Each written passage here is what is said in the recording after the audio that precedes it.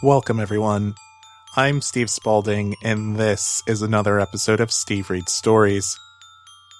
Tonight, we'll be looking at the second part of the letter Ludwig von Beethoven wrote to his lover in 1812. This message was sent on July 7th, only a day after the last one, but worlds apart in terms of tone. Here, Beethoven has tapped into something much darker and more painful than the night before, going as far as to threaten suicide. While history knows that he won't die for another 15 years, the threats here feel deathly serious, which only makes the situation he must have found himself in all the more tragic. It's an interesting, sad, and deeply affecting piece from a brilliant and troubled soul.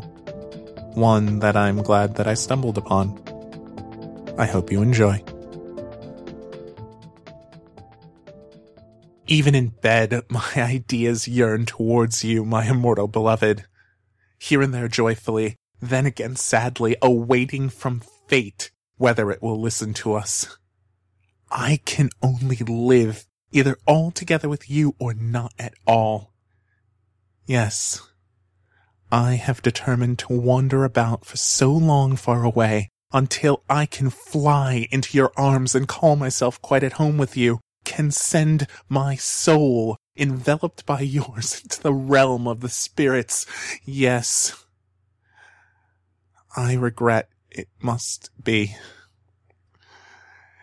You will get over it all the more as you know my faithfulness to you. Never another can own my heart. Never. Never. Oh God, why must one go away from what one loves so? And yet my life in W as it is now is a miserable life. Your love made me the happiest and unhappiest at the same time. At my actual age, I should need some continuity, sameness of life. Can that exist under our current circumstances?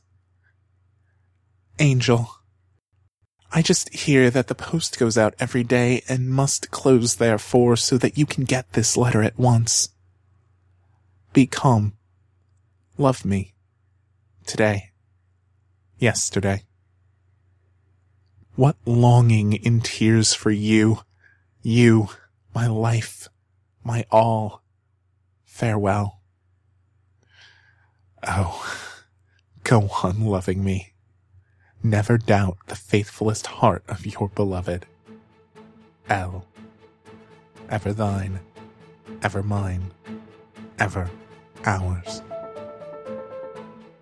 Steve Reads Stories is produced by me, Steve Spalding. If you like what you heard, take a moment to rate us on iTunes, SoundCloud, or wherever you get your podcasts. It really helps. You can follow me on Twitter at SBSpalding. And learn more about my other projects at thecoldstorage.com. Thanks for all the support, and I hope you'll join me again next time.